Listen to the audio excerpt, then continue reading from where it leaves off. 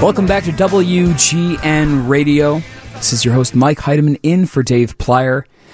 Now, believe it or not, I have a podcast that I do here on the station. I have a couple, actually. One is Sound Sessions, where I take in-depth interviews, full-length, where we kind of divulge and learn a lot about the musicians that we know and love, and I kind of really enjoy it. And that's Danny Wilde was one of my guests on Sound Sessions. You can catch that on WGNradio.com.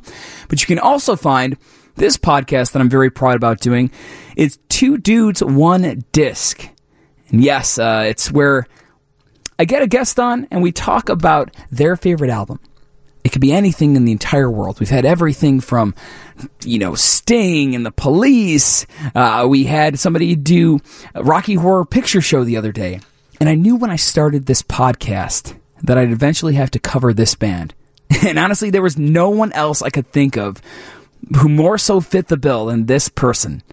Former WGN Video Master of the Reel and the president of the Eddie Vedder Fan Club, Erik Niewiarowski. What's going on, Erik? Long time no talk. So thanks for having me on. I really appreciate it. I'm absolutely. I mean, just great intro music with Once. Pearl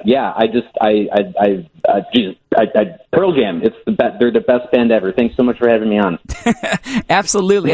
Because I know that you and I were kind of diving back and forth in between. Should we do Hootie and the Blowfish or should we do Pearl Jam? Hootie or Pearl? Right. And you, my friend, are one of the biggest Pearl Jam fans in the entire world, or at least in my eyes. Where did this love for this band come about?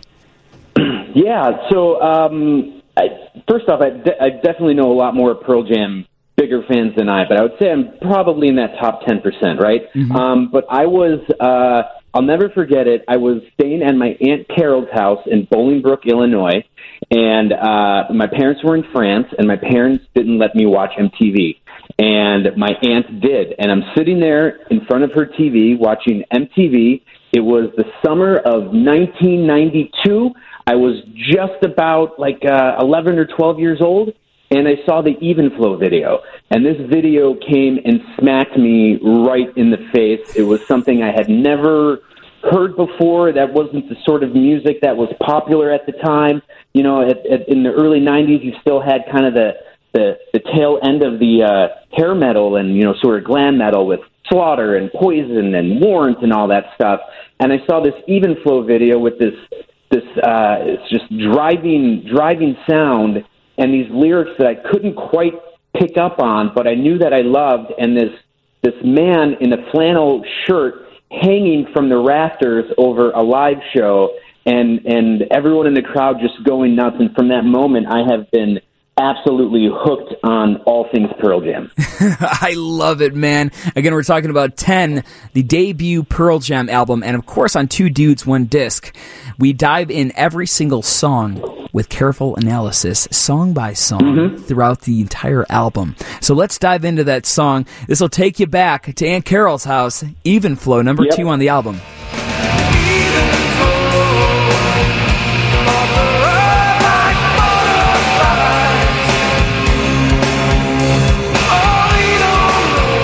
See, now when I hear that song, I'm hearing the great vibey, wah-wah guitar, the amazing visceral, just growly vocals of Eddie Vedder. What are you thinking about when you hear that song? Yeah, so when I hear that song now, I mean, I'm still transformed. Like, I go back to my aunt's living room and seeing that video for the first time. And then also, that Even Flow as a song is pretty much one of the benchmarks of a Pearl Jam live show. And I'm going to show my Pearl Jam nerdiness. There's a quote where Jeff Ament, the bass player, said they used the album 10 as a way to start touring. Because Pearl Jam wasn't a band for a very long time before they recorded 10. Pearl Jam started out of the ashes of Mother Love Bone with Stone Gossard and Jeff Ament, and they brought in Eddie Vedder and Mike McCready, and they weren't a band for very long before they got the record deal and recorded this record. So I have to think about that, and then I also think about July 2016, Night 2 at Wrigley Field, where it was probably one of the best versions of Even Flow I've ever seen live. I've seen 50 plus Pearl Jam shows, and so for me, that song just takes me to a live show. Speaking of a live show, how about we get to song number 3, Alive? Yep.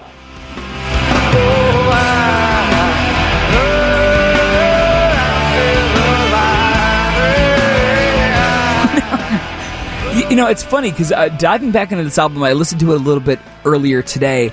I forget about how many great songs Pearl Jam really has. I mean, this is a strong way to get out of the gate with Once, Even Flow, and Alive. Now, what was it about those Wrigley shows that made them so special? I mean, why do they always sell out? Why does Eddie Vedder, you find him playing on the street corner in front of the stadium sometimes? What is that connection that people have and that field?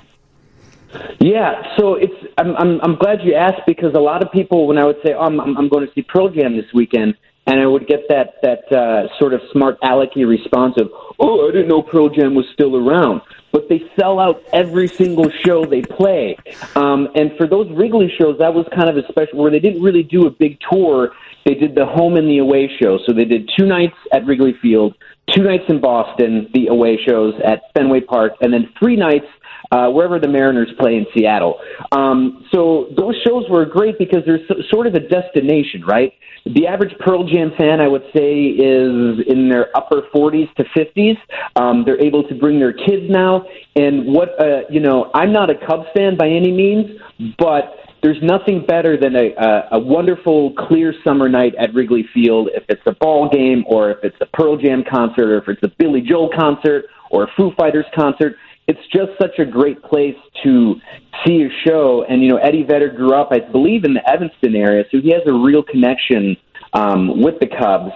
And with those shows in 2016, there was also a documentary called Let's Play 2, and you should definitely check it out because it highlights, those 2 nights, but also Eddie's love for the Cubs, because that was the year they won the World Series. So it kind of...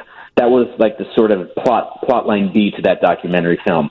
But I mean, those first 3 songs, I would say it's the best side A in rock history.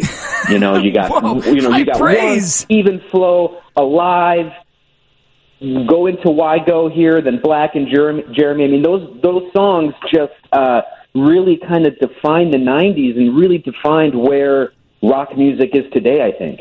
So the sad part about getting to be on air with you, Erik, there's only one small thing, and that's we need to do a speed round of these songs. And I'd love to play Why Go and Black, but we got to jump into the heart of the album. How about Jeremy?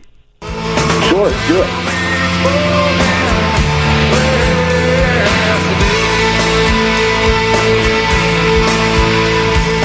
Now, this song takes me back to driving around in my car and going to, baseball practice or heading over to high school, and they would play this on like a constant loop on this one station that may or may not be here in Chicago. And it just it brings me back to good times. It makes me think of summer, and I just remember hearing this guy's voice, and it's weird because there's something about Eddie Vedder's voice that just separates him from anybody. Like, he could sing Baba Black Sheep, and I'd be like, that's Eddie Vedder. That's him. That's not anybody else. Know, what was that like first tinging in your ear when you're like, this might be my favorite band of all time? I just think I really can't put a word to it, but like even when I hear it now through my phone here in Glasgow, Scotland, through you in Chicago, I had goosebumps just listening to his voice. I can't quite put my finger on it, but it's just something that if it was like a musical soulmate, I would say that his songwriting and the rest of the band's musicianship is just lined up with who I was at that point, being a sort of geeky, portly 11, 12-year-old to now a 38-year-old father of 2 with an apartment here lined with Pearl Jam tour posters. It's just stuck with me all the time, and that didn't really happen with a lot of other bands from that era. You know what I mean? And it's just and it's so funny that you say that. That song Jeremy reminds you of a good time, like your youth, and there's a big part of that for me too. but also that is such a sad song, like lyrically about, you know, a true story of a bullied kid who took his own life. But yeah, irony, right? Yeah, it's true. You know, it's interesting. You spoke about how they weren't a band for very long until this album came out, and then all of a sudden it just exploded. Like it was the right time, right place, and I love that. I do got to ask you though, because you did move. I mean, you and I would talk about music all the time in the halls of WGN, and that's how we kind of bonded together, was just through talking about music and documentaries. What's the scene like in Glasgow, Scotland right now?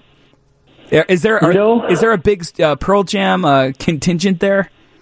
Well, I don't get out much because I have a 10-month-old baby now. But in our apartment, I mean, Pearl Jam is still definitely there in this, you know, in here. And I met my wife at a Pearl Jam show at Madison Square Garden in 2008. And so I'm here now, you know, with her and her family in Glasgow, Scotland. And I actually finally got to go out last night. And I saw a great cover band at an American-themed bar called Buck's Bar, and they were just doing a lot of old rockabilly tunes. And actually, I'm going to my first show here in a couple weeks. I'm going to go see Wilco, you know, Chicago one. Tweety Wilco at the Barrowlands Ballroom, which is a legendary music hall that maybe only has about 1,500 capacity. So I'm going to see one of my favorite bands who I've seen in large arenas and theaters, and I'm going to see them in a small club. So in that aspect, when American bands get here, they're either playing like the big arenas. You know, Pink was just playing at the large football, that's what you guys call soccer, playing at the large football stadium down the street. She did like 3 sold-out nights there. It's festival season here in the UK, so we had Foo Fighters at a park. A couple weeks ago, it was night 1 was The Cure, night 2 is the Foo Fighters. So there is, you know, music is very popular here. I haven't really gotten too much in the Scottish music yet, but definitely, you know, like you had the gentleman on from the Rembrandts earlier with Friends. Friends is still a huge cultural phenomenon here. Really? Okay. It's nuts, yeah. Man. It's a whole different world out there. It's incredible. Hey, so we got you for a few more minutes. Again, we're talking to Erik Niewiarowski, the mind behind a lot of WGN videos. If you were watching us back just a couple of years ago, you'd see his amazing work and all the great things that he does. We're going to dive into our last song on the album, and then I'm going to ask you 3 very important questions about this band, Pearl Jam. Ben? Wonderful. Yep.